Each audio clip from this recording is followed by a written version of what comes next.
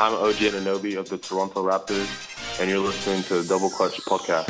Hello and welcome back to the Double Clutch Podcast. My name's Mike Miller, and I'm joined from the heart of the finest city in America. Oh, no, wait, actually, it's Brooklyn you're in, isn't it? I'm joined by the man, the myth, the legend that is Jamie Oppenheim. How are you doing, buddy? What was that? I mean, we haven't talked like this in like a year, and you come out after my borough? I know. I feel really bad. No, I do like Brooklyn for the entire 24 hours I was there last summer. It was pretty lovely. What part of Brooklyn were you in? I don't know. It was by the river. It was kind of like an old warehouse, I guess, that they tried to make a bit more sort of artsy and funky and modern and cool. Okay, so you've just described pretty much the whole of Brooklyn. There you go. I was in Brooklyn. It was a secret location, and I don't remember what it was. So, yeah, it had a beautiful view of the city skyline in the evening, but I don't remember it. But anyway, we're not here to talk about my random day in Brooklyn. We're, of course, here to discuss the NBA. Just before we start, make sure you're following Double Clutch at Double Clutch UK on Facebook, Twitter, and Instagram. If you've got any questions or just want to hit us up, email admin@doubleclutch.uk. Whatever you're listening to this podcast on right now, review us. Give us 5 stars. We love it. And for those of you who are in the UK, sorry, Jamie, it's a bit of a trek for you. April the 13th, the playoffs start. We're having a playoffs party. If you want to join us, it's in London. I know people are, why is events always in London? Well, because they tend to have bars that are open late enough to watch the NBA. So if you want to come and join us, there's links on all our social media profiles to RSVP. Come join us, watch the NBA. We've got 4 games back-to-back on the opening night.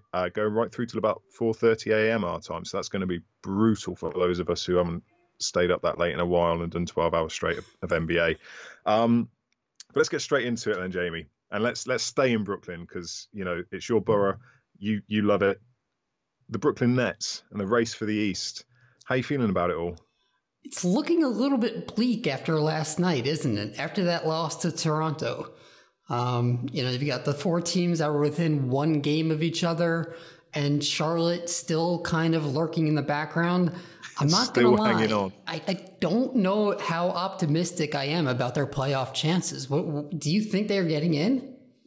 Well, the big thing has been for the past 15 games, they have got by far the toughest schedule, and they've had by far the toughest schedule. I think now it's dropped to the 4th toughest schedule with 3 games left, which is really useful when you consider the fact that they've got Milwaukee left to play, they've got the Heat left to play, and they've got, I think, the Pacers are in between those 2 games. So that's not an easy run to the finish line for, you've got a team that hopefully are resting players when you see them, but if not, they're probably going to beast you all over the court.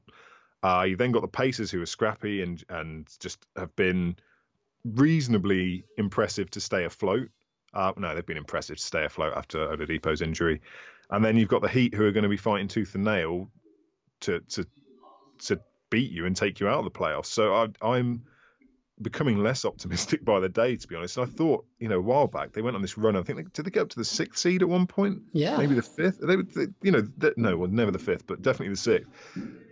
They've had put together some decent runs, and it just seems like the schedule has just come and slapped them around the back of the head a bit. Yeah. So overall, you could kind of break their season into thirds. The first third of the season, 8-18, they looked like they were heading for the top of the lottery. Karis LeVert got hurt. He was playing like a star early on. And then the middle third, schedule eases up. They go on that 19-5 tear. Everyone starts talking about Brooklyn. D'Lo goes to the All-Star game. Everyone's optimistic. Since then, they've gotten to the hard part of their schedule, and we're kind of seeing who this team really is. I know that middle portion of the season was a lot of fun for people in Brooklyn, and it got people talking about this team. The reality is it's just not indicative of where this team is right now. And we are heading towards that do or die game with Miami to see who's going to probably get that last playoff spot. Yeah, they're 9-11 since the All-Star break, which isn't ideal, floating just below 500. They have a really nice point spread. I like it when I see a team where multiple players are averaging double digits that are relatively close together. I think there's like 6 or 7 guys on the roster who are at that point now. There's a really nice point spread, but weirdly, they are one of the worst teams in the league for assists, and that gets my alarm bells ringing a bit. But overall, even if they don't make the playoffs, you've got to like where this team's heading. So I'm going to be the one person that you talk to that thinks the opposite. I think this has been a really fun season. And I said before the year that this was going to be, the Nets would be more interesting than good or bad. Okay. I think it's difficult to say that, yes, they're about to make a huge surge up the standings in the next 2 or 3 years. They still have too many question marks. Karis LeVert, obviously, what do you do there? He's been injured now, was that 4 of the last 6 seasons, dating back to college. D'Lo is getting the max. There's no way around that. So that's going to eat into your cap space. You're not going to be able to keep the bench that has kind of made you successful and given you that balanced scoring that you just referred to. I have a lot of reservations about the direction that this team is headed. I think they could be a very solid team. I'm not so sure that they are able to get any further than maybe the second round of the playoffs if they don't land a marquee free agent this summer. Yeah, that is going to be the big thing for them. And smattered in amongst that skepticism there was obviously D'Angelo Russell getting a max. He's a restricted free agent this summer. If you held the purse strings, would you re-sign him? I mean, you almost have to at this point. If you asked me on game 26, I thought it was clear and obvious that the Nets were going to trade him before the deadline. It was the only sensible decision to make. You needed to blow this team up and start from scratch again. And then they hit that middle part of their schedule again where the schedule lightened up and he went on a tear and he's been great. So you're going to have to pay him because somebody else will if you don't. I don't know that I would be surprised if they ended up trading him after a year or 2. Okay. So you're not fully committed behind the idea of D'Angelo ascending into NBA stardom and leading this franchise going forwards? I mean, he can. He has the ability. I'm not sold that he's someone who's actually going to be the best player on a really, really good team. And I'm also not sold that this is the real D'Angelo Russell. I mean, we haven't seen this player for the first 75% of his career. Is this really who he's going to be going forward? So this is contract season, D'Angelo Russell. It could be. This is like make or break. Are you going to be the star that you could have been? Or are you just going to be another average player? And that got him going now. I don't know if that motivation's always going to be there. Okay. So player personnel aside, the coaching staff, the front office, where do you see them going? So obviously Sean Marks signed a contract extension yesterday. And Woj is reporting that they're pretty far down the line in getting extensions for Kenny Atkinson and his team. So, happy with that? Yeah, I mean, they've made a really fun team out of the worst circumstance that any front office has ever walked into in NBA history. You have to give them credit where credit's due. That said, there's a lot that could go wrong on those second contracts now. So they're going to have to find creative ways to produce again after such an amazing turnaround. And obviously, there's a max space salary in there coming this season. Howard Beck had a brilliant article. We were talking about it earlier about the markets, the big markets, and the draw of the big markets to NBA talent and free agents. And obviously the 2 biggest markets in America are New York and LA. And there's this really strange sort of breakdown within those 2 markets of 2 teams within each city who are polar opposites of each other. Do you have any confidence in the Nets being able to haul in, a top level talent this summer? So we're looking at the Kevin Durant's, the Kawhi Leonard's, that kind of caliber player. I don't. Maybe that's just being a Nets pessimist. Our biggest ever free agent signing is probably Alonzo Mourning at the tail end of his career. But yeah, I just, let me turn it around to you. Let's just say that you are a star small forward and you have the option to go to the Lakers or Knicks or the Clippers or Nets. Where are you going right now? Right now, I'm ruling out the East Coast purely based on weather. I'm a baller. I like to wear shorts. Okay. And then I think there's so much already attached to the Lakers franchise that you are becoming part of something. You are becoming part of the Lakers. I think there's much more opportunity to put your stamp on the Clippers franchise, who have been perennial failures until very, very recently, where they became relevant. I think that's where I'd go. Okay, but I would put a clause in there that they need to revert back to the old unis, because those they were nice. I need to be rocking that. Go ahead. Sorry. So you see the mindset, though, that it takes to want to go to either the Clippers or the Nets in this scenario, right? You want to be the person who wants to, set the tone, put your stamp on a program, and be the guy who changes the franchise's fortunes. I don't know that there's enough people out there who want that. They want to go to the teams that were big when they were growing up. If we're talking about football, your favorite sport, they want to go to Manchester United. They don't want to be responsible for leading a rebuild, or not necessarily a rebuild for the Clippers or Nets at this stage, but taking a team to that level. Yeah, I get that. But I think, like with the NBA, we're constantly being told that players are a lot more cognizant of everything, that it's they factor, it's not just money, it's all this other stuff.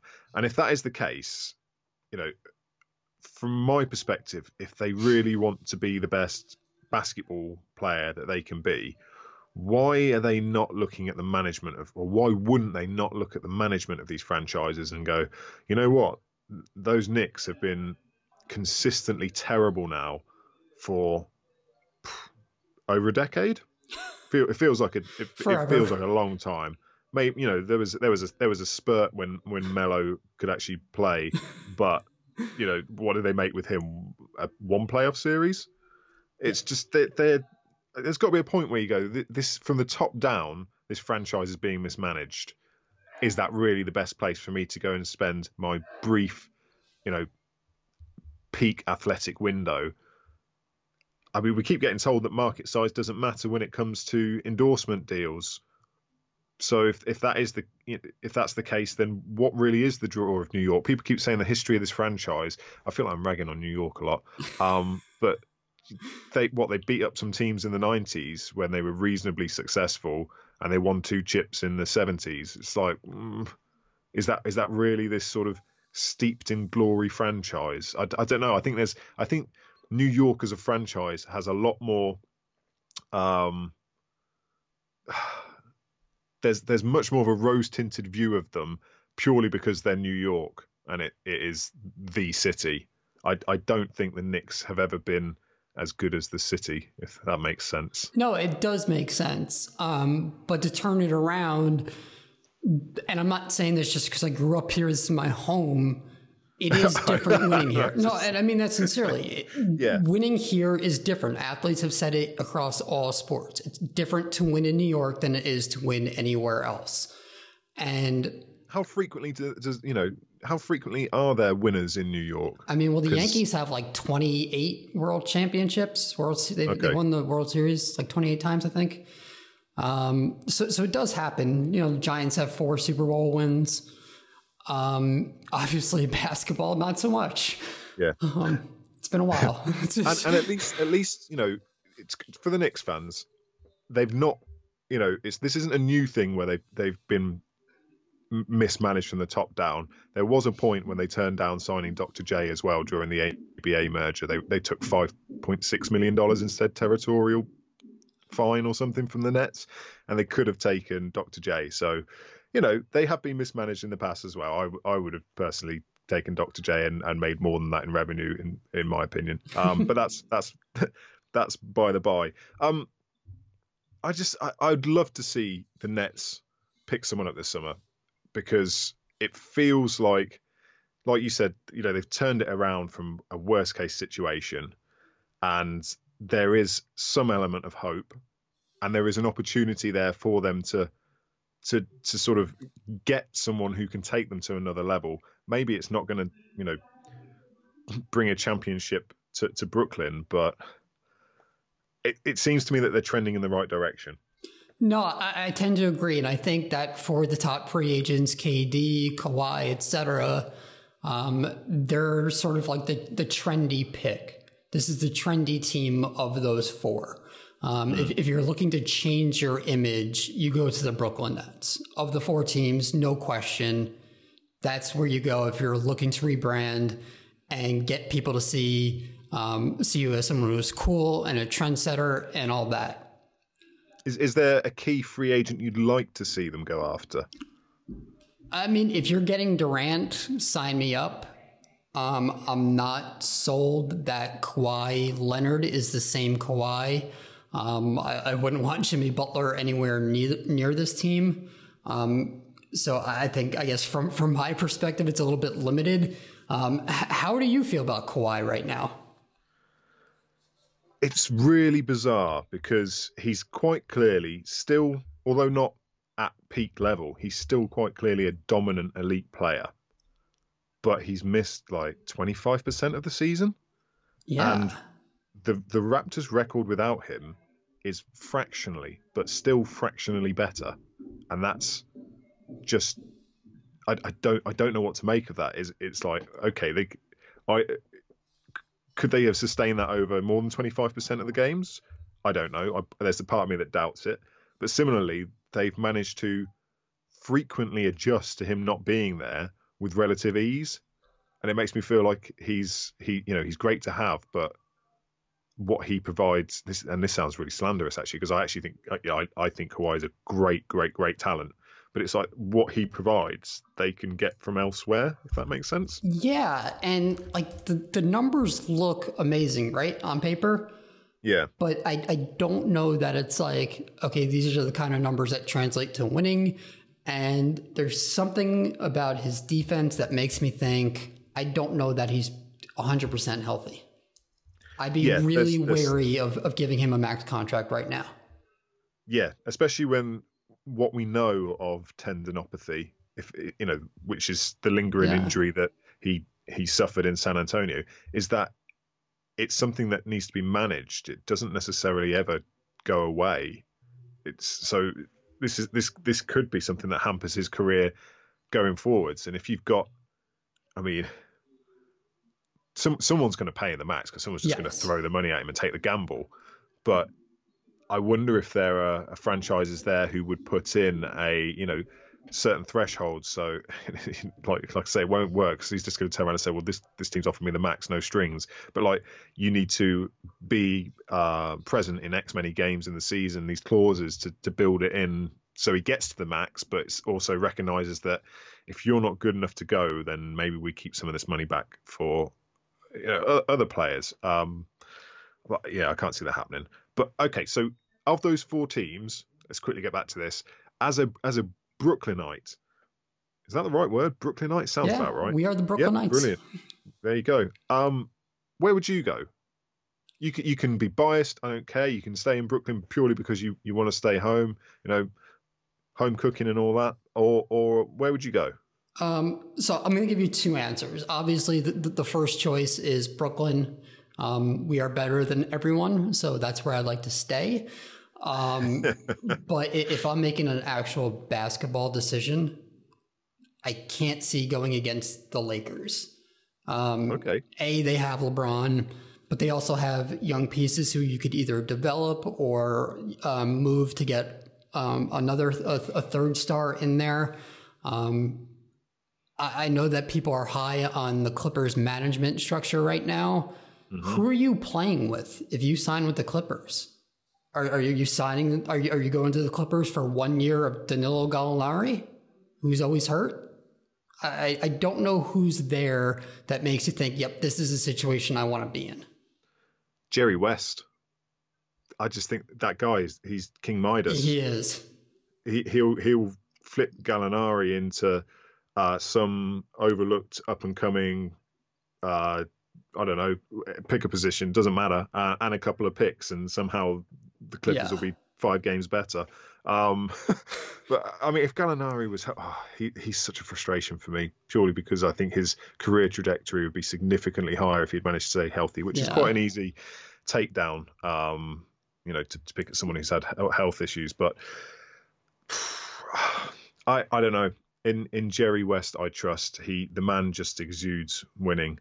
Yeah, it is. And let's move on. But before that, I feel I need to apologise to all the New Yorkers who I've probably significantly offended. I love New York. I've been a few times. I'm still going to go back. I love it. I just think maybe the team, the Knicks, are a little overrated. That's it. So let's move to a very, very small market, 45th largest market. Let's go to OKC. There was talk before the All-Star break that there were 3 people in the MVP race, and that included Paul George. Since All-Star, things have gone awry. They've gone from being the top defense in the league to being nowhere near as good. They're one of the worst for defensive and offensive efficiency. When I checked a few days ago now. What has happened from your perspective? I think there's a couple things at play here. Predominantly, this is, a regression to the mean. They weren't ever as good as they were playing early in the season. And we're kind of seeing, who they really are as all the other teams are kind of gelling and gearing up for the playoffs. Like they don't have that extra gear that the other teams around them have. And then, as you mentioned, with their defensive efficiency, the formula early on in the season was, okay, we're going to play great defense and then rely on someone to go crazy on offense each night and win the game. And that's a formula that can work. But as the defense regresses, it's not going to work as often. Yeah. Do you think they can switch it back on? Do you think they can sort out these defensive issues? I think they can, but since we're talking about playoffs now, I'm actually going to be more concerned about their offense. Are they going to be able to add new wrinkles and execute well enough offensively when you're facing a team for the 4th time in a week to score enough points to win? Do you think they have that in them? Yes and no. The no being they are not famed for their offensive prowess. Mm-hmm. They don't have a ton of shooters. The yes being this has been a ridiculously, terribly poor, any sort of negative word to describe Russell Westbrook's offensive field goal percentage, his shooting percentage, everything. His free throw percentage is horrific for a guard. And part of me just thinks he's playing with us. Something about it just doesn't sit right. I mean, he's never been a shooter, but he's definitely been better than he is now. He injured his ankle at the start of the season, so I've gone back and forth in my mind. Is he still carrying a little niggle there? He's getting on for. I say he's getting on. He's not that old, but still, for a guy who relies on such athleticism, he's not getting any younger. Is it his style of play catching up with him? But to me, in a playoff series, his just sheer force of will could win them a series. So you think he might be holding something back? Part of me thinks he is. I don't understand Westbrook anymore. Like he's just I can't predict the man, other than the fact he's going to get a triple-double, regardless of what it does to the team. I can't predict what he's going to be like. But he strikes me as the kind of guy who is just sat there, just waiting for the moment to strike. He's that manipulative. And I just think there's a small part of me, and I'll put my tinfoil hat on for Conspiracy Corner again, because there's a part of me that sits there going, are they deliberately, and this is really difficult to do, and I appreciate how weird this will sound, are they deliberately aiming for the 7th seed because they're looking at Denver and sort of licking their lips a little bit like, we can have these, boys? I wouldn't be surprised. And I think there's still if you face that 3-headed monster of Paul George, Russell Westbrook, and Steven Aquaman Adams, that is a scary prospect.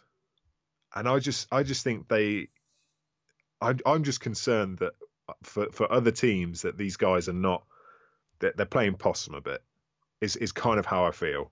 Because I think the defense is so much easier to switch on than offense, and they've never been great at offense anyway. But now they're just rope-a-doping with the defense a bit, trying to get back healthy, ready to go, and then come playoffs time, they'll turn on the Jets. I was speaking with a Thunder fan at the weekends, and he's genuinely concerned for their prospects, and I'm quietly optimistic that they won't be as bad as we think they're going to be, which isn't the greatest sort of indictment on them. But I don't know. I don't trust that they're as bad as they look. Neither, at the same time, I don't think they're, a top 3 team in the West or anything like that. I can see them get into the second round. I think they're then going to struggle. I want to get back to Westbrook, but yep. Thunder Nuggets. Who would you be more worried about in a series? Who do you trust less in that first round series? As in which franchise? Yeah. Which team would you be more concerned about getting through? Denver. And that's, I don't know why either, because everything about them this season has told me they're going to be good. But I wonder how easy it's going to be for teams to target Jokic. A couple of weeks ago, I wasn't that concerned. I'm still not overly concerned. He is a weak link on defense. He is a target that other teams will attack. But equally, every team has a weak link that your average NBA coach can quite easily scheme for and target. I think there's an element of inexperience. Mm-hmm. I don't foresee, as the pace drops for the postseason and all that. Well, the Nuggets aren't a quick team anyway, which is kind of indicative of the way they play through the big lumbering giant. But I don't know. I guess it's because I've not seen them before in the postseason. There's that element of trepidation where I'm just like, I'm not sure these guys have it yet. And it's purely because they haven't got it before. Maybe that's another simplistic, interpretation of the situation. But I've seen the competitive spirit of Westbrook. I know what Paul George can do. These guys, they may not be title contenders, but their experience suggests. I think there are opportunities there. They can take advantage of these young guys. Yeah, I'm kind of in the same boat there. I trust Denver to be able to execute well offensively in the playoffs. I'm concerned about the lack of consistency that we've seen from their perimeter players this year. I was expecting a bigger jump forward from Jamal Murray. It kind of happened. Gary Harris has not been the same player. Millsap is showing his age. So I don't know that I fully trust them. They did sweep Oklahoma City in the regular season, so that bodes well for them. Mm-hmm. Yep. Still, I could see them losing in 6. And I just can't see them getting out of the second round if they do advance. I said I wanted to get back to Westbrook. Yeah. And I wanted to ask you about him. I told you that earlier this week. Yes. So I'm going to set the scene for you on this one. And I want to talk about, I want to know your take on Westbrook's legacy. Okay. So the year is 2029, 10 years from now. The United Kingdom is thriving under Prime Minister Benny Bonsu. After endless delays, Foreign Secretary Ginger Shack got Brexit sorted in a week. 1 week for Ginger Shack. It's you and Joe Holbert hosting Double Clutch live on Sky Sports from their Isleworth studios. Wellington had to call out sick, so you go see Against the Current play a reunion concert at the Seabright Arms in Bethnal Green. So it's just you and Joe. Westbrook has announced his retirement. Joe hits you with this question. Mike, where have you got Russell Westbrook in your all-time top 50? Oh, okay, top 50. That's made it a lot more difficult. I think legacy-wise, time will be kinder to Westbrook. I think there's a not an anti-Westbrook movement at the minute, but there's certainly a resentment for what he's doing. But regardless, you know, the sort of context over the years will change. The numbers are going to stay the same. They're going to look at him and go, well, this guy averaged a triple-double 3 years straight. Well, this guy was the second guy in history to get 20-20-20 or 20-20-21. I can't see him leading a team to a title. So I in terms of top 50, I think he's in there. And I'm just trying to think where. Like, I don't know if I'd have him in the top 30. Oh, this is a good question. And brilliantly scripted as well. Oh, man. Do you think you have him above or below Allen Iverson?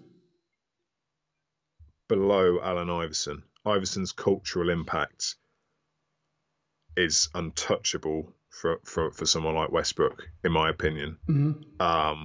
His ability to lead a team, that Philly team he led to the finals, was, you know, I remember Eric Snow's jump shot, and to have him as your secondary guard, and then Dikembe Mutombo, then this is old Mutombo. So yeah, he dragged that team to the finals. I don't think Westbrook is comparable in that sense. I do think though that the numbers he's putting up, as empty as you might say they are, and I say they are as well to a degree, to do it consistently, it's incredible. And it's tough to place him, right? Because he's doing all these historic things that haven't been done since Oscar Robertson and Wilt Chamberlain, and anytime you get mentioned with those two, Wilt especially, if you're in the same sentence as Wilt for something, that's just incredible. That is, you know, life achievement unlocked. But he's not winning, and he's super inefficient in an era where we've learned that efficiency is paramount. Yep. So it's just like, what do you do with this guy? And I honestly don't know.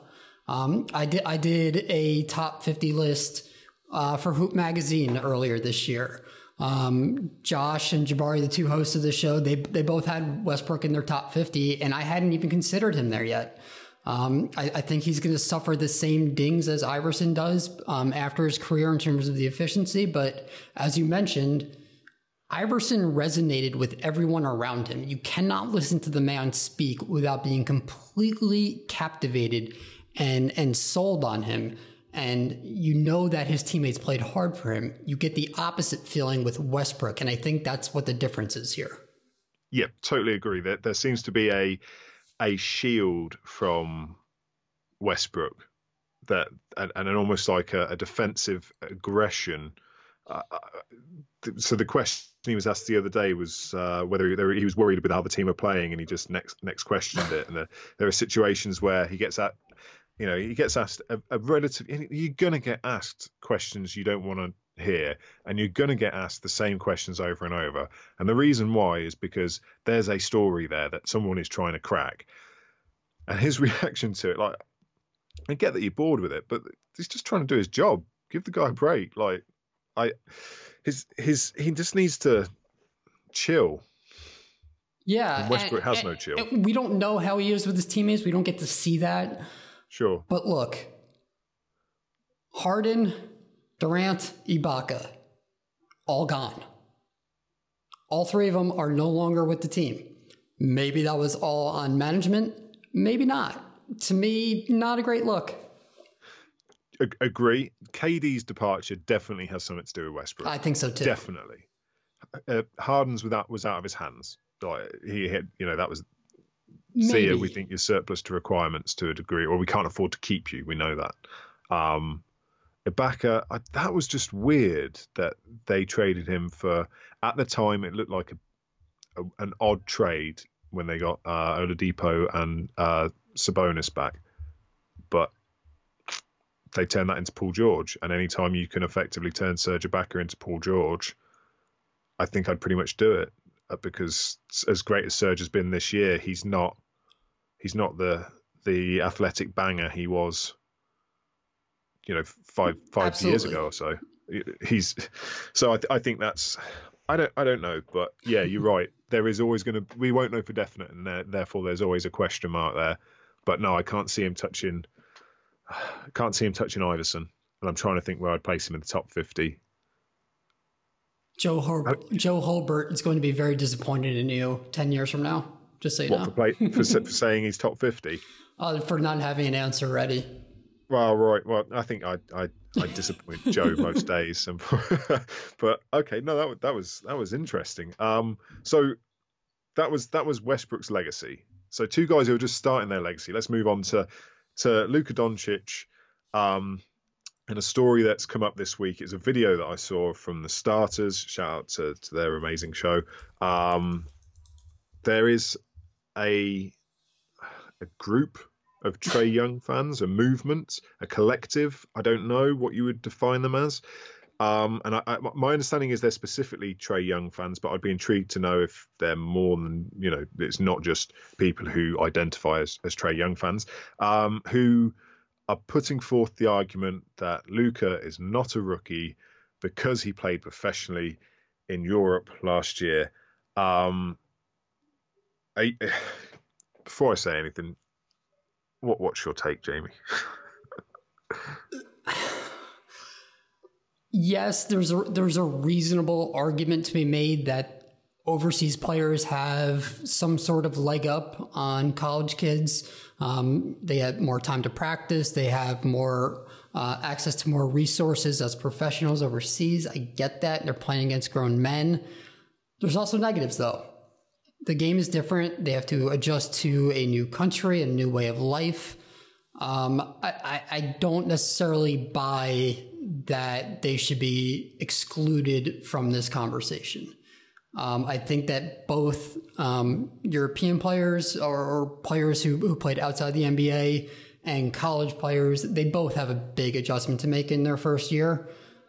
So I think that if Luka, in your eyes, has had the better season, he should not be disqualified because he played professionally in Europe. I think that's taking it too far. I'm going further on this. This angers me. Like, I'm sat here now scrunching my face up. Firstly, the NCAA should pay athletes. They are pretty much professionals. They pay the coaches multi-millions, pay the players. They're creating a huge revenue stream, pay the players, end of. Right. Secondly, they flipped the exact argument they used to detract from Luka being the potential number one last summer, which was he's played in Europe. The leagues aren't as good. Europeans are soft. And it's taken like 8 months for them to say them. I'm assuming it's the same people to turn around and say, oh, no, wait, he plays against grown men. And the other thing is that, well, what is stopping guys going and doing that now? Like we've seen we've seen a very small amount of people do this. Terence Ferguson did it. He went to Australia instead. Moutier was Brandon the top Jennings. ranked high school. Yeah, Brandon Jennings. They went to China.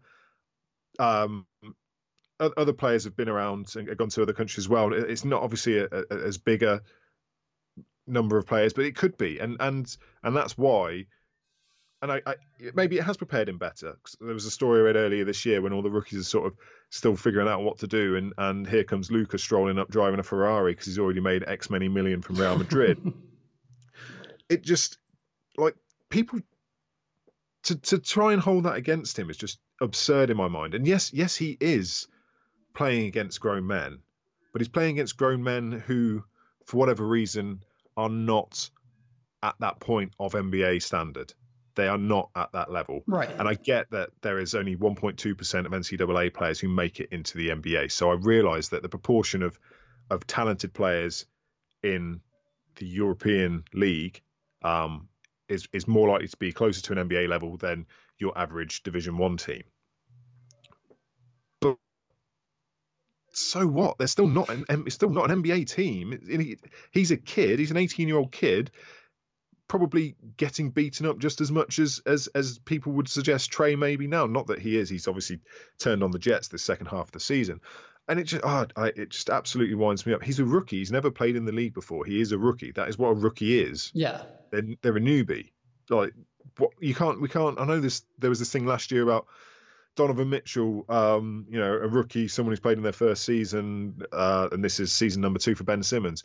Get over it. He didn't play in the league. And I get that he's been exposed to practice, but you can do that. You don't even have to go to college to do that. I can't remember the name of him now, but there's a high school guy who's not gone anywhere. He's left high school and he's just working out, preparing for the NBA. I think there's 2 guys who are doing it. There's 2 guys. Jalen Leck and Charles Bassey. Yeah, the first one, Jalen, that's the one I've heard of. And I'm just like, there are opportunities there. You do not have to go to college. That is your decision. You could go and start earning money straight away. And I get why they don't. They stay home. They know the culture.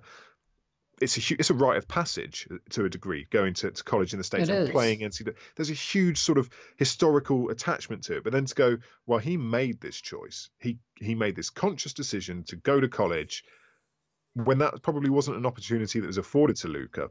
And admittedly, he turned pro at 16 anyway, so he's a bit young for college anyway at that point. But you can't. There's 2 different paths. You can't then suddenly go, oh wait, he's played against men before, therefore he's not a rookie. That's just utter tosh. I would have sworn then, but I don't want whoever's editing this to have to beat me out. I don't buy it at all. That is my take on it. Yeah, and I'm with you on that one. There's such an adjustment period for both sides on this one that, this is just a bunk argument. One thing I will say, though, pretty cool seeing the Atlantic Hawks getting some buzz all of a sudden, right?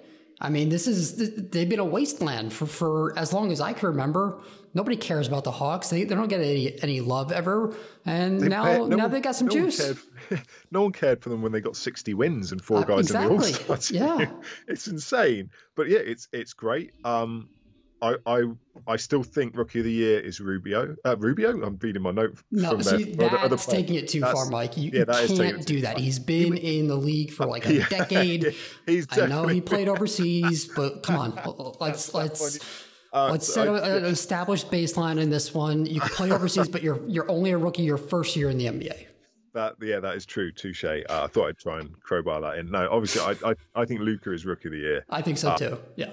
I think Trey has certainly shortened the gulf between them, but I still think there's a big jump there. And if they get co-Rookie of the Year, I wouldn't be mad at it. I would. Don't give me that co-rookie stuff. Pick one.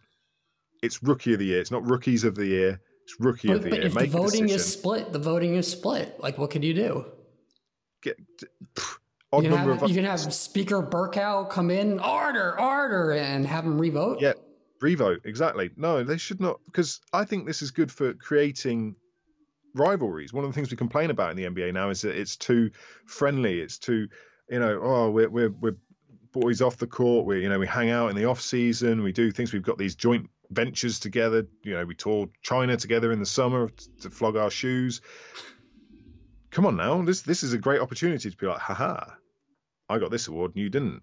No. And then you just start, this could be a way of starting rivalries. Just pick one. And I think do you taunt your son the same way with na? Yeah, he just thinks I'm singing low. It's great, especially when I've like got a bit of food in front of him that he can't have. But anyway, I digress. So let's leave the rookies and go to someone who's definitely not a rookie. Ernie Grunfeld, long-time general manager of the Wizards, long time. Finally fired. My first note on this is about time. What can you say about Ernie Grunfeld? I found Ted Leonis's comments about the firing interesting.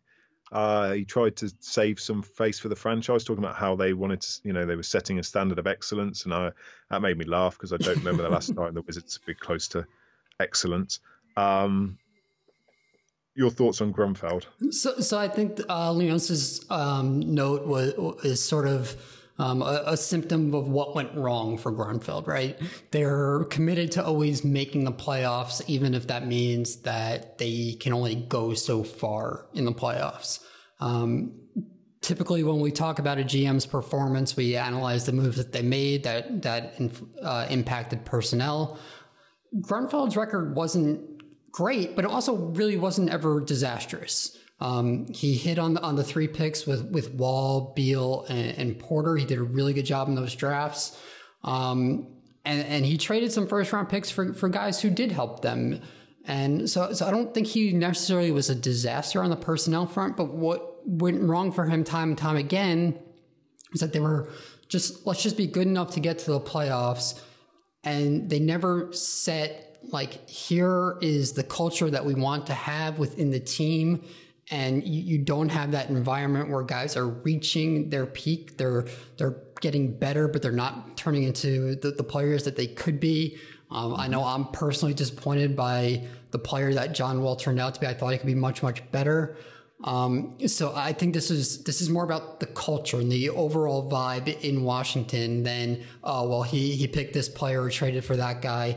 I think they need to come in, start fresh, and find a way to say, here's our long-term plan and vision. We're going to find someone that we could build around now that Wall's got the injury and try to progress that way.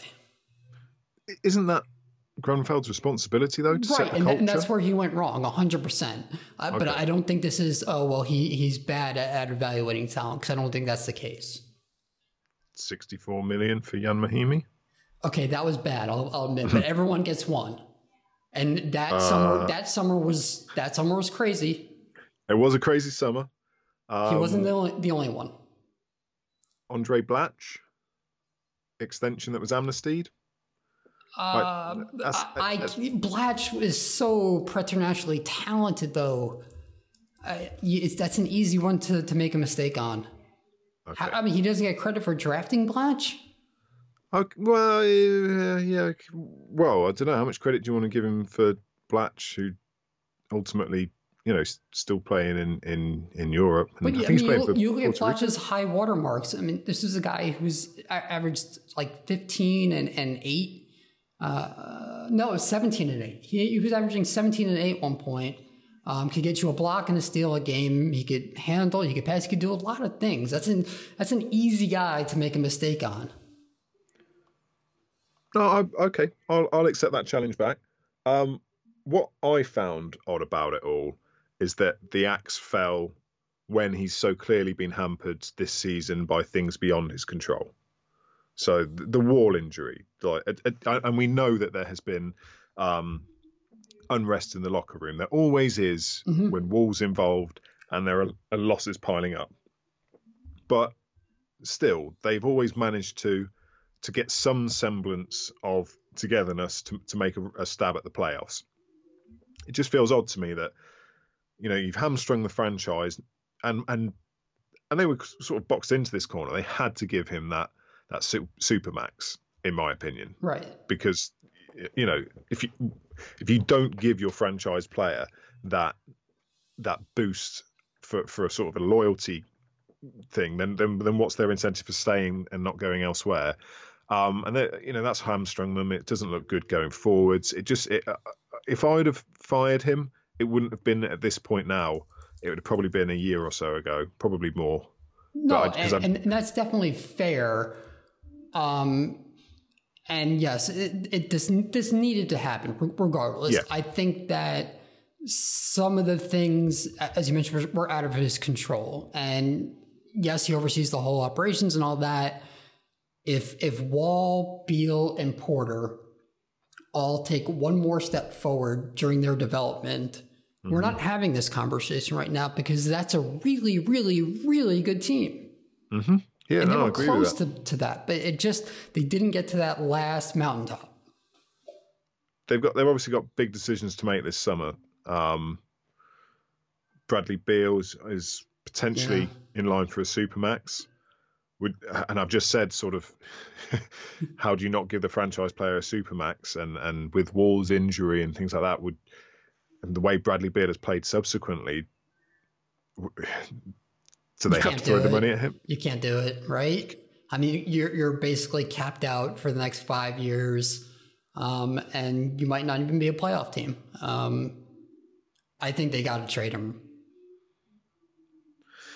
Yeah, which would be to give up a talent like that, because he is an incredible talent and seems to have got his lower limb, because he had lots of leg issues, and he seems to have got them under control, playing a lot more games, playing a lot more minutes. Just an incredible talent. It's going to be interesting to see what they do this summer and how they go forwards. Tommy Shepard has taken over in the interim. 16 seasons in Washington. They love their loyalty. They do. Like before, there was Wes Unseld beforehand, who was there for like 20 years and had been there as a player, and he was perennially poor as well. Speaking of perennially poor, Phoenix Suns. So just before we hit record, Shams said, well, I don't even know why this was, needed a breaking news, shutting Devin Booker down for the final 3 games of the season. And that, to me, that's not shutting him down. That's he's actually just sprained his ankle. He's injured. He's out for 3 games. Yeah. Odd way of phrasing it. Let's talk about Devin Booker, because he's getting a lot of. You mentioned that the Hawks getting a lot of buzz. Booker is getting a lot of buzz at the minute. There are 2 sort of schools of thought. Ben Golliver of the Open Floor Pod is in one corner. Zach Lowe of the Low Post, unsurprisingly, is very much in the other corner as to whether or not they think Booker is any good. What is your take? So we've seen this from Booker the last 3 years, actually. After the All-Star break, he gets hot. He goes on a tear to close the season. And I don't think that's a bad thing or a good thing. Where the conversation diverges is whether or not he can be a guy who's going to be an efficient enough scorer to be on a good team, right? And he's not that guy right now. That doesn't mean he can't become that guy. He's shooting 32% from 3 this year. He's way better than that as a shooter. Mm-hmm. We know he is. So for me, if you get a dominant ball handler next to Booker, if Phoenix can get a real point guard in there, and Booker starts modeling his game off of Klay Thompson instead of Kobe Bryant, I think he could really be one of the most lethal scorers in the game and one of the most efficient scorers in the game. Yeah, he has the potential to be, and has shown signs of being, and has in fact had some historic performances as a scorer. He's got the skill set to be a historic scorer. You're absolutely right. I hate the buzz that this generates, though, for the worst team in the league. Oh, he dropped 59, 50, and 48 in games back to back. Yeah, in losses where and this is what really bugged me, that so these points are not necessarily in the flow of the game. They are deliberately fouling to inflate his point total. And I just sit there, and if that was me, because obviously I am also a historic talented scorer. And, if that was me, I'd be embarrassed, because I'd be like, guys, we're losing. Why don't we just try and win instead of trying to get me to score? Let's just do that. And I feel like the Suns are wasting a potential superstar. Oh, I think so too, 100%. And I said earlier in the year, in fact, that I thought there's a real chance that they were going to trade him. I think with this outburst, though, I think they kind of are locked in at this point. Well, the thing I want Booker to be more vocal and disgruntled about this. Like, it's just, how can you stomach this for 4 years? This is the 4th season of just misery. Like, they may not get to 20 wins this year. They're terrible, and I'm worried that, you know, he's got inefficiencies on defense, and they are magnified by the fact he is playing for a team that really can't be bothered to defend. Yeah. But there's part of me that worries that he'll become like and not necessarily mirror their games, but a same style of players, someone like Jamal Crawford and Lou Williams, who are just gunslingers, and, you know, started off as scorers early in their career, not to the same level of greatness as Booker, but you know, years and years of just bad habits and whatever, never developed other aspects of their game. I think Crawford specifically, and in fact that they're on the same team worries me as well, if he's got that as his vet. But and I don't want to see that. I don't want to see us in 4 years' time looking at, oh yeah, Booker's going to get Sixth Man of the Year because he's come off the bench for, I don't know, let's your Brooklyn Nets, let's say, and he's averaging 26 points, but, you know, your Nets are still a middling team. I think there's a real chance here that, and I know that, you know, everything's down to chance anyway, but that a potential superstar just gets washed. I think that's a fair concern. But let's take a step back from what we're seeing from Booker on the floor and all the things that he's doing wrong. He's still only 22. That's number one. Since he's entered the league, and he entered the league as a guy, he's like, okay, well, this is going to be your spot up shooter. Well, he's proven to be much more than that. He showed a very diverse scoring ability early on his first 2 years. And then the last 2 years, because Phoenix has been so terrible, he's had to learn to become a playmaker, and he has learned that. So he's developing new skills and becoming a more well-rounded player, at least on offense. I do agree with you. The defense is a concern. The mentality is a concern. And it's something that Phoenix really does need to address this summer. It can't wait any longer. They need to get a real point guard in there. I know they're going to be in position for Ja Morant. I think, yes, that could be a fit. I'd prefer them get someone like Mike Conley in there to be a leader and to guide this team. But if they could get that turnaround quickly, you might see a true superstar there. It would be, I don't know, call me a pessimist, but I would love to see him succeed in Phoenix. I just do not think, I think he'll end up moving on before he sees any sort of success. I think so too. And to be honest, if he goes into this summer, and I know he's signed an extension and everything like that, if there isn't significant roster overhaul or a decent plan in place as to where this team is going to be, I would be pulling an AD on this. I would be getting my agent to, in public, say, get me out of here. And honestly, I don't think Phoenix would hesitate.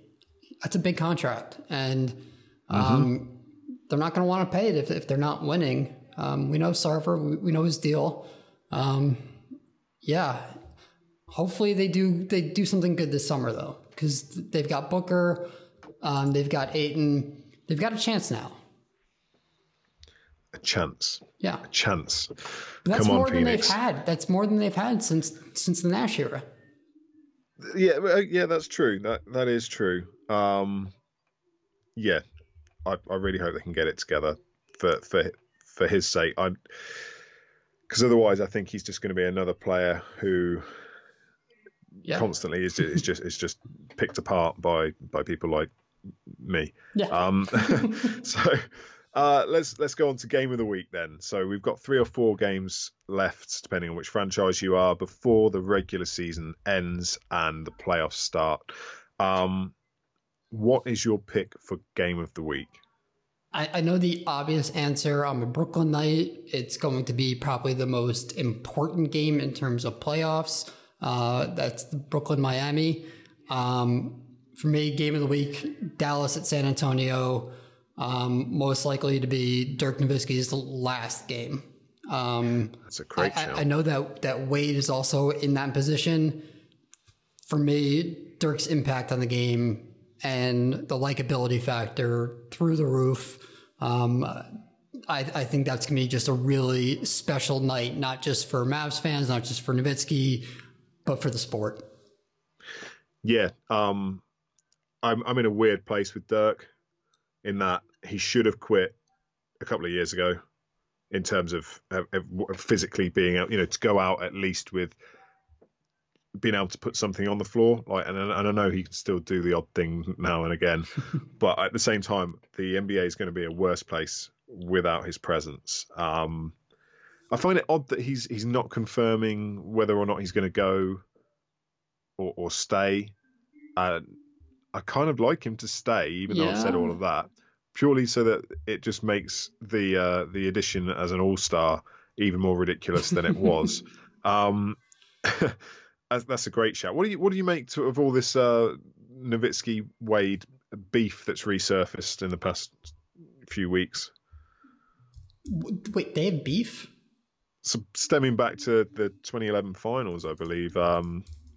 And that, they've said there's just comments being made. I keep seeing it on Twitter, people sniping at Wade for his detrimental comments and tongue-in-cheek comments towards Nowitzki, and I'm just like, it's interesting that they swap jerseys. There has been a history of not getting on.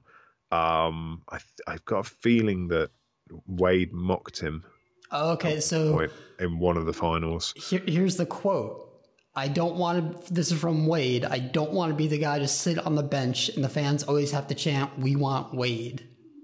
Yeah. So that's the quote this week, which is funny because that's pretty much what Wade is doing anyway at the minute. So yeah, irony clearly lost on him. I mean, these are two great players in terms of their bodies of work, but I love Dirk. I am going to miss him, even though I still think he should have gone a couple of years ago. I just feel like I'm not even going to make the analogy I was going to make because that would have been terrible and really bad radio. Well, now you have to do it. Well, now I have to. I was going to say it's a bit like when your dog's getting really old and you have to make that decision, but you don't want to make that decision, and so you put it off, and then you realise you probably should have made that decision a bit earlier. Well, I'm going to head out of work early and go hug my dog now. Yeah, exactly. So there's a few good games left to go, actually. So Saturday at 10 p.m. on Sky Sports Arena, your Nets again are against the Bucks, and that's these games are must win for the Nets essentially. And my only way that I can see the Nets winning that is if the Bucks, as I said at the start of the show, decide to rest some guys, as they did against Atlanta and lost. I can't believe that Tim Frazier played like 53 minutes. That's insane. That's probably more than his total minutes this season. I think there's a couple of games on Tuesday night, Wednesday morning, Nuggets at Jazz and Rockets at Thunder. They're all going to be really interesting in terms of establishing the final pecking order for the playoffs. So I realise I just given 3 games of the week, but there you go. Bonus games. Do you want to throw Orlando and Charlotte onto your list too? Well, we could do, but I can't believe Charlotte are still hanging around. Who do you think get the last 2 spots then out of those 4? I don't think we quite got to that at the start. I think Detroit and Orlando are in, and then whoever wins that Brooklyn-Miami game. Oh, okay. So are you going to go watch it live? Probably not. I don't think I can handle that.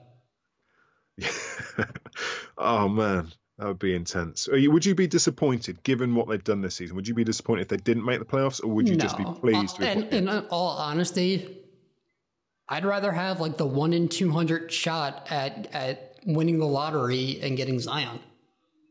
than getting my brains beat in by Milwaukee. Excellent. Okay, so we'll leave it there.